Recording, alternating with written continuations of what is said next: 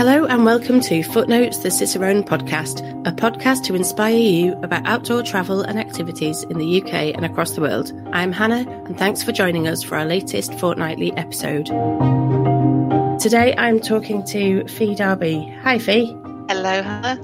Nice to see you. Can you please just introduce yourself and just who are you and what do you do? Okay, so my name's Fi Darby. I'm an outdoor writer and instructor. I've been working with people in the outdoors for, I added it up this morning, was scared to find out it was 20 years. Ever since my daughter and sons were scouts, I helped as a scout leader. And I still work with young people in the outside, and I also train adults in navigation as well. I was a co-author of the popular walking blog, Two Blondes Walking, and now I write for myself and I write for different outdoor publications as a freelance outdoor writer. So you've got a lot of experience in the outdoor industry and also a lot of passion for getting outside. Oh, absolutely, yes. I'm an Ordnance Survey Get Outside champion, but I just think it makes such a difference to people's lives, young people, older people. I think being in the outdoors can just lift a life. If if things are tough or you're not enjoying yourself or work seems a bit stressful, just getting outside and escaping from it all can be a real bonus. And then making it your job is also quite a nice thing to do if you can. Yeah, I think that's something that I've talked about quite a lot on the podcast, is just the benefit of getting outdoors and how it can just help every situation and every person, really. I think it's a really important thing to do. Whatever level, you don't have to go and climb the Matterhorn. You can just spend a bit of time in your local woods or whatever works for you, I think. But one thing that we're having, I guess, a bit of an issue with at the moment is the cost of living crisis is on everyone's minds. Bills are going up and it is getting more and more difficult, I think, to access the outdoors, even for people who had no troubles with it before. We thought we'd chat to you today about how to get outdoors on a budget and some of your ideas and suggestions of ways that you can do it a little more affordably. Yeah, it's a really interesting one. It's a topic that I've been thinking about for a long time because working with young people, and I was a teacher when I started doing Duke of Edinburgh's award and 10 Tours training. And the young people we were working with often had very low budgets. And quite often we had parents say, I can't afford for them to do this. So we worked quite hard to help them find ways of getting gear that was more reasonable. We lent them a lot of gear. We used to end up with no jackets ourselves because we'd let them all out to the youngsters.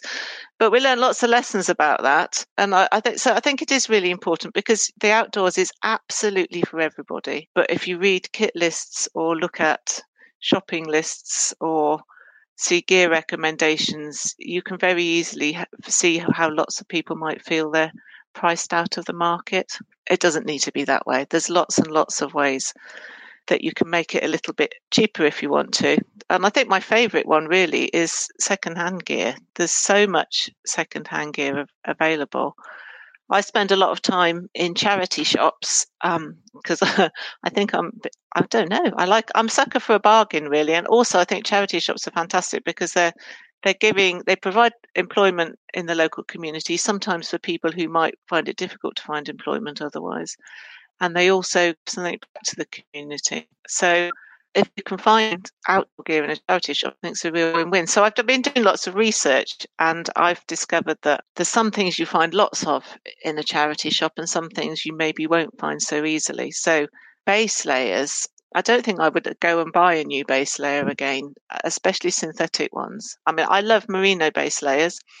They are more expensive and they don't last as long. I think they probably work better than synthetic ones and they're better for the environment than synthetic ones.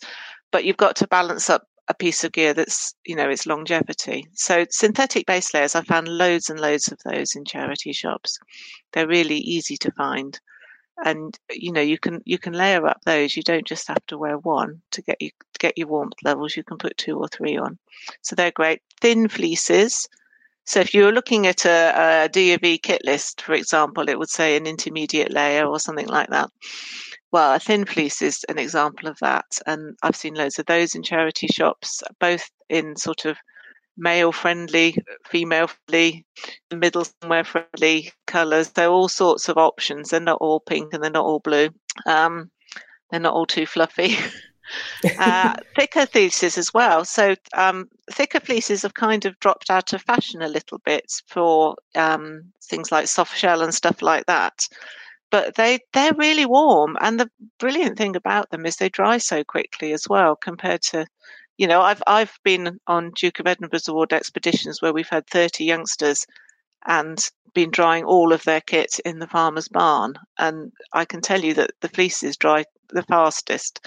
So thick fleeces, you'll find lots of those at charity shops as well. So that's quite interesting. There are some items I haven't seen so many of in the charity shops. Waterproof jackets, not so many. Things like walking boots, not so many, but I have seen both. But yeah, so my starting point would be a charity shop for secondhand gear, always. But then you can find stuff online quite easily as well. So this morning I've just had a quick look at eBay and Facebook Marketplace and Gumtree, and I found something I quite liked on all of them in my size, in a brand I would probably wear, as somebody starting out in the outdoors. So secondhand definitely is quite good, I think. Yeah, and I think it's nice as well with secondhand gear. You do get that feeling of a bargain. I'm the same as you. I absolutely love that. Like, what, this is supposed to be £400 and I've just found it for 60 or whatever it is. I love that. But also you've got the environmental aspect as well, and that you're giving a second life to that garment where there's nothing wrong with it, and it would just be such a sin if that was to go on landfill and where somebody could be wearing it and having adventures in it. So that's a really nice thing to do. And every time I go somewhere new, this would be my top tip for charity shops, is if you're on holiday somewhere, go to the really posh the charity shops in the really posh parts of town, because, oh my God, it's amazing what people will throw away. And my wife and I went to York a couple of years ago, and we went round all the charity shops of York, and we just got so many things. I got this dress that I was going to wear for a wedding, and it was like Hobbs or Jaeger or some super fancy brand, and it was £12 or something. I mean, that I wouldn't wear that for going outdoors, but it's worth trying these charity shops for anything that you need, really. It absolutely is. It sometimes works if you've got lots of time, if you want something specific for an occasion. But my tip with charity shops is don't go in looking for a specific thing. You'll probably find the waterproof jacket you're looking for on a day that isn't the day you're looking for it. So you have to go in with an open mind and think, well, I might need that. It's the middle of the summer, but that jumper might be useful. Oh, that's another thing. You find lots and lots of lamb's wool jumpers in charity shops. Now, they are not very handy if you need to get them into a rucksack because they take up lots of space. But if you're doing something like camper van camping or something like that, you might be sitting around for a long time, actually a wool jumper is really warm. That's my go-to in the camper van and I've got, my husband has started asking me why I've brought home quite so many lamb's wool jumpers from charity shops now. I do sometimes recycle the yarn. I sometimes unpick them and crochet them into hats as well.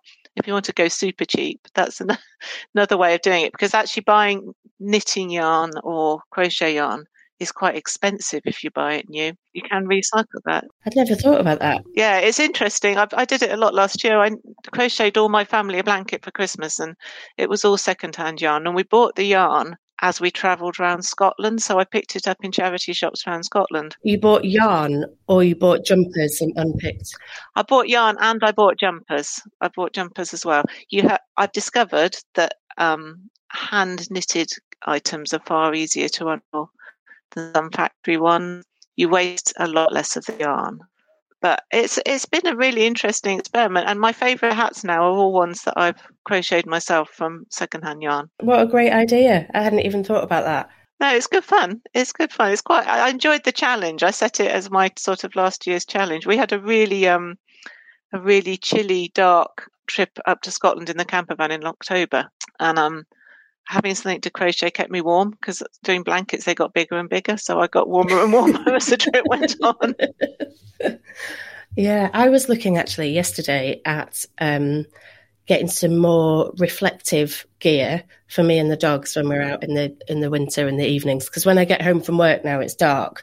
And I noticed you can buy reflective yarn. Oh. And I thought I might try like stitching reflective yarn into things that I already own to make them reflective instead of buying brand new reflective things. I got the idea from my dog, who's got this jumper. When you're in the house or, you know, in the daylight, it just looks like a mustard jumper. He's very spoiled, but he gets really cold, so he needs a jumper. But when you take him out at nighttime, and it only works if it's dry, because you wouldn't want him wearing a wet jumper.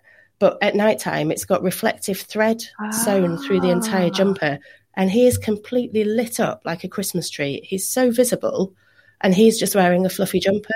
Yeah, because reflective gear is an interesting one, isn't it? Because you wouldn't wear reflective gear for quite a lot of the times you're outside. You wouldn't want to wear something reflective. I bought my husband a really bright reflective cycling jacket once, but he doesn't wear it very often because it makes him so sweaty. So, I mean, he does occasionally still wear it. And also because they look reflective. You wouldn't necessarily wear a T-shirt that's reflective in the daytime because you'd feel a bit daft. No, but if you were going out doing night walking, you could knit a bit of yarn into your hat that you were making. I'm going to have to go and buy some now. That would work quite well, though, wouldn't it? Yeah, I thought that, you know, you wouldn't need to do the entire hat, but if you just did a bit of a trim. It's an interesting one. One of the notes I made earlier on was about I don't know if it's just consumerism or the way we think about things. It's easy to think that you need different outdoor gear for each of your outdoor activities. You know, so I've got and you don't. A base layer is going to keep you warm wherever you are, even under a dry suit. So I've got a kayaking thermal top that it must be a million years old now. But I bought that in the days when we did lots and lots of kayaking and we did some whitewater in the winter and stuff. And it was fantastic then under my dry top. But it's absolutely brilliant now. I wear it to sleep in when I'm camping because it's quite a close, tight fitting one. And I think that's a really good example of gear that if you can buy things that you know will do for lots of your outdoor activities, I think that really helps. And there's some things, obviously, like a helmet, that you need the right one for the right activity. And safety gear is definitely somewhere you can't really compromise, I think. Yeah, and also where you can't do secondhand. No, you can't do secondhand, no. You don't want to be buying a secondhand rope, particularly unless you really know the heritage of it, or, you know, secondhand harness or caving helmet or anything like that. It's much more risky. But then you can save because some items are really, really important. So you can save your money to focus on those ones, I think. And the other side of it is if you're just starting out with the outdoors, you don't necessarily know where you're going to end up. You don't know whether you're going to love walking, whether running will be your thing, whether it will be outdoor swimming. I guess you could be a triathlete and do all of them. but you don't know. And you also don't know whether you're going to enjoy it or whether you're going to want to continue walking around your block with the dog, or whether you'll eventually want to climb a mountain. So you don't need to I think that the world is out there telling you, the advertising world is out there telling you that you need to buy the latest Gucci gear straight away, otherwise you won't be okay. But you will be okay. You might get very wet the first time, and then you'll think, well, hang on a minute, these waterproof trousers aren't working for me. I'll get something a bit better. Yeah. I mean, I do strongly feel that you are more likely to enjoy the outdoors if you are warm and you're comfortable and you're dry, you know. And when I first started doing outdoors things and I didn't have good kit, I was, you know, trying to find the enthusiasm for it when you know that you're just going to be freezing cold is difficult. So I think you do need to try to get some stuff that will keep you warm and dry. But, you know, when I first started, one of my favourite items was a fleecy pyjama set that I had. And it's like you were saying before about fleece. You can almost, I could take off this pyjama top that I was wearing and that was when I was doing kayaking as well. And I'd take off the pajama top and I'd wring it out. And with a really tight ring, it was nearly dry. And then I'd put it back on and I'd feel a lot better. And that was really cheap and I could wear it for everything. And I just wore it as like, underneath everything.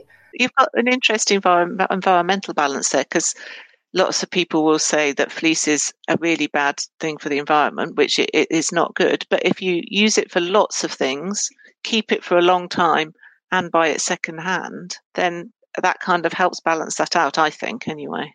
If it's secondhand, it's already out there in the world, isn't it? The true. Main part of the damage has been done. So you're kind of saving it from landfill if you keep using it. No, I agree. Okay, so what's your next top tip? My next top tip. Well, I was thinking about, so the two things I think, because I do lots of walking, the two things I think that really, really matter are your waterproofs and your boots. Nobody is going to love a walk with blisters. Nobody, not even the most eager walker in the world. So I've been thinking about that a lot. You can buy both of those things secondhand. I think, I've seen so many youngsters with brand new boots and blisters that I sometimes think maybe a second-hand pair is going to be a bit softer on soft feet. So there is that. I've been thinking a lot about that. I would suggest people did have a go at second-hand waterproofs to start off with. I would maybe suggest that they waterproof themselves before they start. So get a good proofing product. They aren't that expensive. You get quite a lot of uses out of bottles of waterproofing stuff. So I would suggest that for waterproofs. Boots, again, it's so expensive to buy a new pair of boots. Unless you buy a really, really expensive pair, you're not going to keep the water out anyway. So I would, again, suggest trying secondhand. Borrowing is another one. I often say to people who've got youngsters doing D&B, is there any kit you can borrow? Can you, in the family, has anybody got this piece of kit? And that can help. But it's those two ones are tricky. But there are a couple of, if you wanted to buy more expensive stuff, there are cheaper ways to do it. Both Paramo and Vango. Well, Vango's more camping stuff, but Paramo's obviously on the top end side of waterproof gear, and a favourite of mine. But they do. They've got recycled gear. So if you decided you really did want an item like that, it's worth having a look at their. And I don't mean by recycled, I don't mean they use recycled fabrics. I mean they take back their gear. Yeah, like refurbished almost. You refurbish it, yeah. So, and I know that other organisations are moving in that direction now. So that's worth looking out for. Yeah, I think Paramo is. They are one of my favourites as well, and they're so comfortable to wear. They are really expensive. There's no getting around it, but they also offer a lifetime guarantee. Yeah. So it is a massive outlay, but if you can afford it, you know that you're going to be able to keep that garment and keep it waterproof forever. Really, it will last a long time. Yeah, well, mine's doing well so far. I think the other thing about my Paramo jacket is that I will wear it for lots and lots of things. Once I've put it on in the morning, I quite often find I'm taking it off at bedtime again, because as you say, they're very comfortable. And they dry really fast as well. Yeah. You've got to think, how much use am I going to get out of this? One of my bugbears, actually, although I've probably been proved wrong in this one now, is dry robes. I do a lot of outdoor swimming, and I think they have encouraged lots of great big, I'm talking about the great big fleecy dry robes that look quite swingy. I think they've helped lots of people feel that they can go swimming, but also I would hate somebody to feel they couldn't go if they didn't have one, because I've been swimming through the winter for 7 years now and I haven't got one, and I'm still alive. My original question with them was, are they actually useful for anything else? But I'm discovering actually they appear to be. I challenged a group of D&V youngsters the other day. They were looking at, for their expedition aim, they were looking at how people were using the environment. And so my challenge to them was to find somebody wearing a dry robe on a horse, because I thought that would be impossible. Good idea. And they did. They did find they did find somebody wearing a dry robe on a horse. So maybe dry robes are more useful in everyday life. I have seen people wearing dry robes as coats. Yes, I have as well, around campsites. And I saw someone walking through town wearing one, and I must admit, I thought they looked a bit silly. But if it's a comfortable garment, I mean, I love comfort. So if I'd got one and I tried it on, I would do the same, and I'd keep it on for forever. Maybe I'm usually behind the time with these trends, but I don't like the idea of something that's single use. It's only got one usefulness to it. So yeah, again, I might be a bit behind the times with these trends things, but I think actually I could imagine there must be somebody somewhere who's sitting at home with theirs on instead of putting the heating on. So who knows? But maybe it's a question of just changing the way we look at gear. So it's not a jacket for walking; it's a jacket to also go in the garden in, or not running necessarily. That might not work, but you know what I mean. It's this down jacket I'm buying. I can sleep in it. I can wear it after my swim. I can keep it in my rucksack just in case anybody needs something to warm them up quickly. I can shove it on at the end of a cycle ride.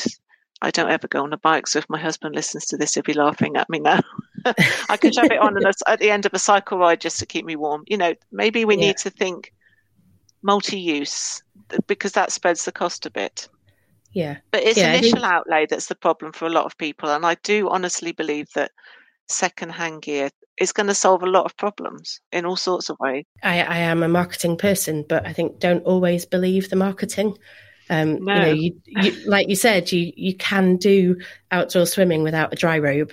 I went for an outdoor swim the other day and I don't have a dry robe and I was perfectly fine.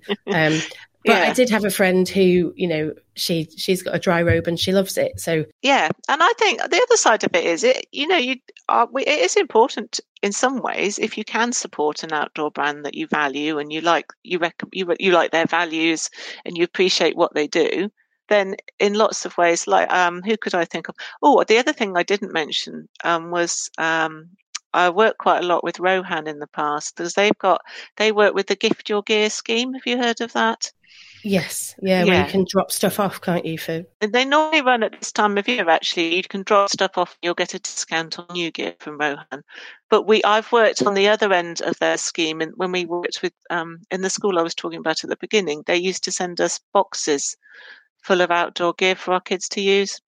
And it was fantastic. And so if you're somebody who's working with a group of youngsters, Gift Your Gear are worth getting in touch with. But also if you wanted to support something like that, then look it up online and see where you can drop your gear off. And then that gets another home and you're helping somebody else be able to access the outdoors. And but I mean, the bottom line of it really is outdoor gear has become really, really big business. And that's great because it's providing jobs and all sorts of things like that. But it would be a shame for it to put people off. When I first started, we were telling the lads in our 10 tours teams to borrow their sisters' tights and put those on under their trousers. And they did. And they kept warm. And and at the very basic level, you could wear 3 pairs of leggings and your legs would be warm enough. They'd be warmer than they would be in one. And I think it's just important to see a balance. Great outdoor gear can really, like you said, make the difference between whether or not you enjoy the outdoors. And we all appreciate a jacket that will keep us dry. But if we're trying to encourage lots of people, it's important to recognise that there's other routes into gear. And I think outdoor brands are recognising that. I think more people are recognising that. I think the stigma of secondhand is certainly disappearing. And certainly amongst people who are younger than me, I think that's definitely a thing. Youngsters are I was talking to my niece who's 12 yesterday, and she was talking about going to charity shops to buy Halloween costumes. And she was really excited. She said, I found a black dress. I wear it all the time. And I thought that was really exciting that somebody that age was quite into that already. Yeah. I mean, my colleague is 10 years younger than me, and she's like a traditional old lady in loads of ways, where she came in yesterday and she'd knitted her own kind of body warmer type thing. And I think there seems to be a shift away from needing to buy everything new and some of that is environmental, and some of it will be people trying to save a little bit of money here and there. Yeah, well, it might be an unpopular thing to say, but I do think that some of the things that we're finding because of the cost of living crisis, and I only mean some of them, are actually, once we learn to manage without some things, we're actually benefiting the environment as well. So, we can take the good out of what is not a very good situation and kind of think, yeah, because I remember when actually I used to have ice on the inside of my attic. This is true. I used to have ice on the inside of my attic bedroom window when I was a girl, and I wore a hat, a jumper, and had a hot water bottle. And the hat and the jumper and the hot water bottle have been things that I've taken into my outdoor life. So there were lessons I learned when I was young. That learning how to keep yourself warm is maybe something we've all have forgotten a little bit. Well, you get used to a level of comfort, don't you? And it's that level of, I've got a hole in my jumper, I'll just go and buy a new one because it's the easiest thing to do. And I think there are reasons why that's not necessarily the best idea. And actually, if you can repair your jumper, then you will save a little bit of money, but also you're just environmentally, you're doing a bit of a good deed. And actually, the environment needs our good deeds, and my wallet needs my good deeds at the moment. So, some of those things could be a win-win, then, couldn't they? Yeah, definitely. One thing I was going to say about walking boots, and it's not a very well tested tip, but my dad has just got into walking, and he bought a pair of work boots from Wicks, and he said that they're really comfortable and that they're waterproof. They've got a steel toe cap, so I don't know whether that's necessarily helpful. Well, it might be if there's dangerous fir cones. Yeah, he is not a mega walker just yet, but we've done some decent walks. He's done a couple of Wainwrights, and he's been wearing these work boots. But again, it's a marketing thing because they're branded as work boots. Yeah, they're a lot cheaper than even the cheapest pair of hiking boots. And they're really sturdy and durable. So, I mean, it might be that he can't walk more than 8 miles in them. Maybe they've got a limit, but at the moment, he's pretty happy with that purchase. That is interesting because actually, if you looked at which of those two sorts of boots could you wear in the most situations, the work boots would win, wouldn't they? Because he could also wear those to do a bit of building if he felt like it after his 8-mile walk, which sounds quite a decent walk to me. I don't think we've actually done more than 5 at the moment, but I'm trying to think what would the limit be for these boots. Yeah, but they're tough. They're designed to be durable, because if Wicks sold a load of builders' boots that broke after a couple of weeks, then I think they'd be inundated with angry builders, which I don't think anybody would want. No, it's not my favourite option for a day. But it's a bit like, if you're Googling things and you put wedding in front of it, anything that you put the word wedding in front of, they stick this extra chunk of cash on. And I wonder whether it's like that with walking boots. They just sometimes. I don't know. I mean, has he found the soles okay on them? He hasn't found them slippery or anything? No, he's been really happy with them so far. So, like I said, it's early days, but it might be a top tip. It's a potential top tip in the making. We'll see. Well, it could be if you've got somebody, or maybe somebody who's already got a pair of work boots. And, then they can go out for a walk. And then they've got the option to find out, if you really love it and you're doing it all the time, then maybe you can save up for. I'm a big fan of saving up for things, actually. I think it makes you value them a bit more. If you've had to save up I've saved up for walking boots before now, and it's made me look after them better when I've got them.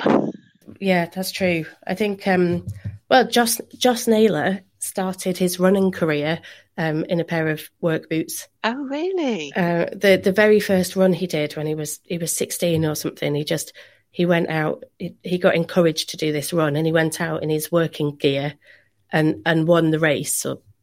And he was just wearing walking boots. So I think having the right kit doesn't necessarily, not having the right kit doesn't necessarily stop you doing something. There are plenty of walks where you can just wear trainers, loads and loads of walks where you can just wear trainers. That's true, actually. And yeah, you're right, absolutely. And I don't know. I mean, don't get me wrong, I absolutely love a really good pair of properly gorgeous walking boots. But also, on the days I haven't got them, I'm quite happy to go out in something else. Yeah, I think the thing is that not to ignore marketing and what's online, because there's lots of useful information there. Let's not forget that if you're buying a secondhand jacket, you can use online information to find out more about that brand.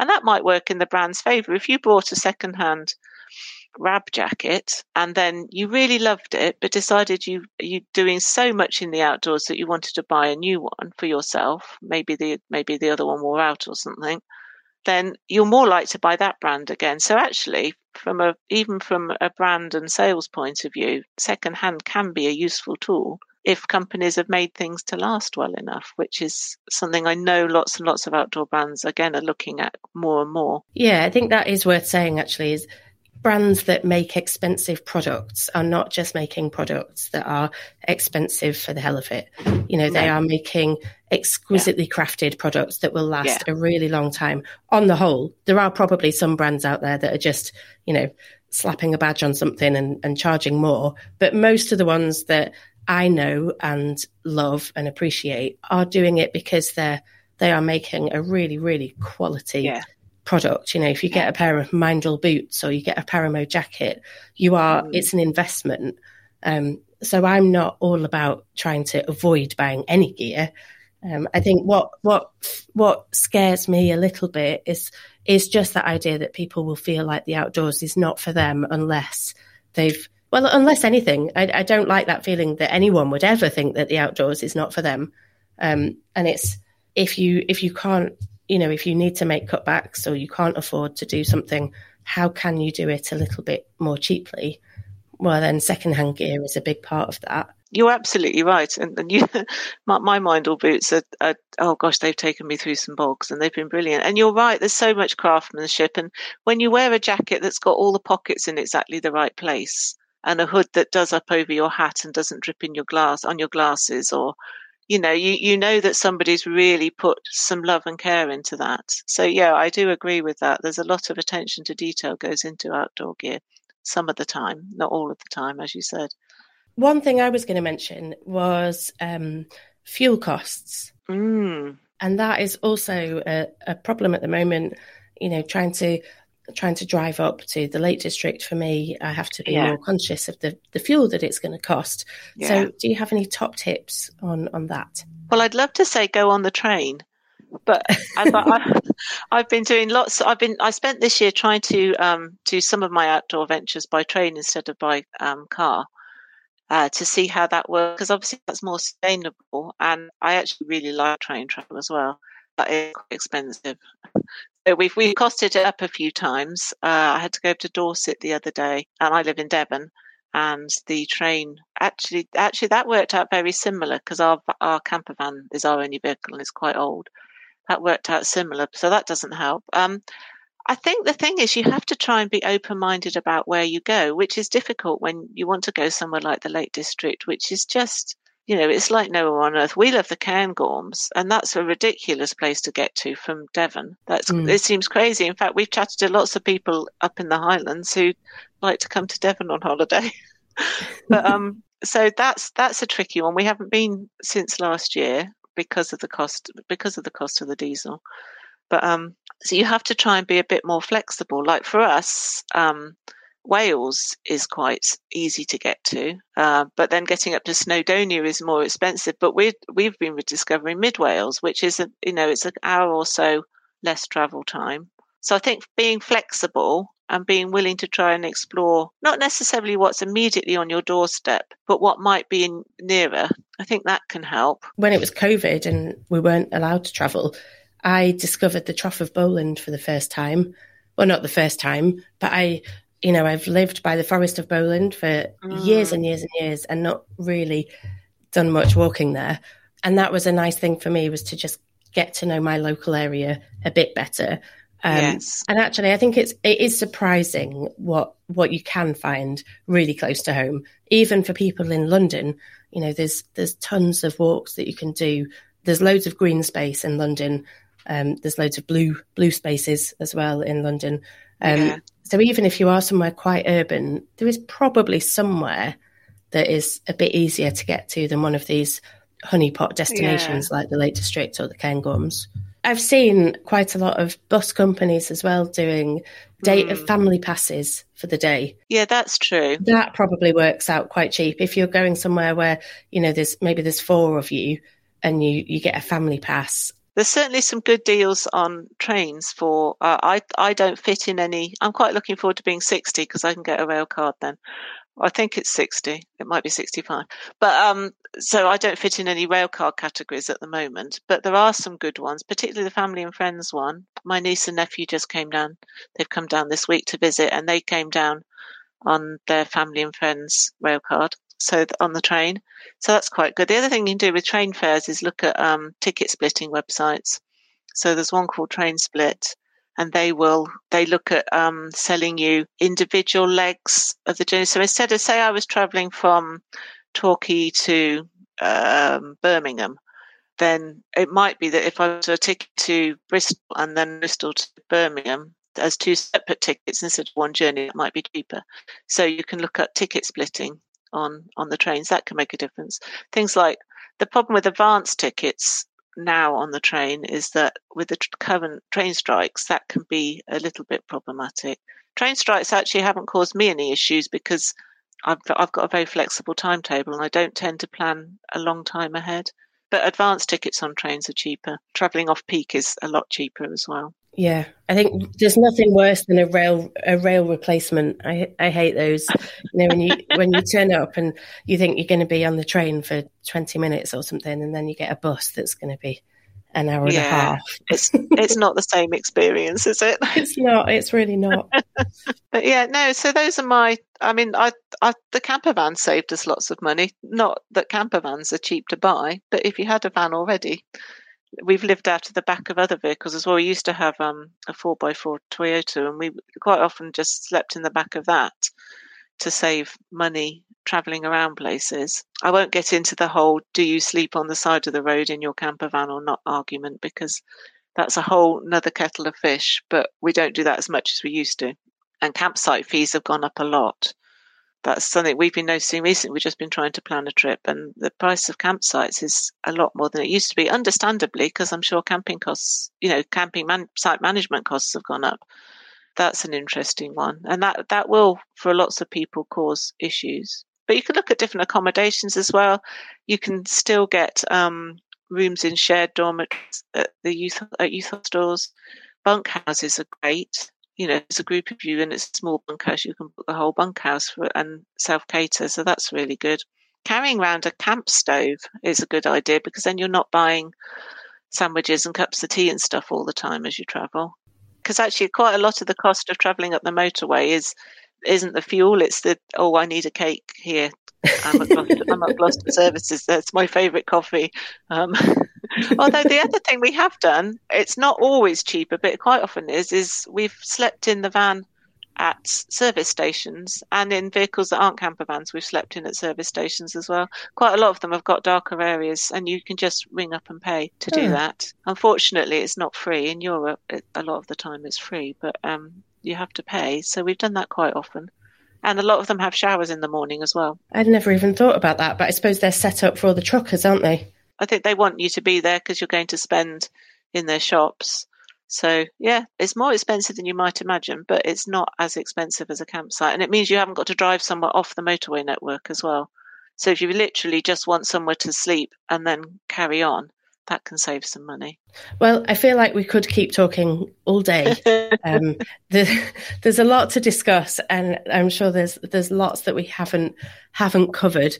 But yeah, I think what I would like to say is a shout out really to anybody listening. And if you've got your own top tips, we're not experts in saving money in the outdoors. This has just basically been a chat between two friends of things that we could try, sharing ideas. But actually, if you've got any suggestions, things that you think that we should promote, then please do send me an email at live@cicerone.co.uk and I'll share those as well. Or find us on Facebook or Twitter or Instagram and let us know your top tips for getting outdoors on a budget.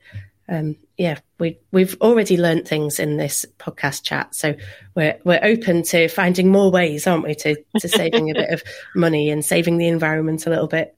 We are. I'm off to knit a high-vis hat. Yeah, fabulous idea. Well, thank you, Fee, for joining me.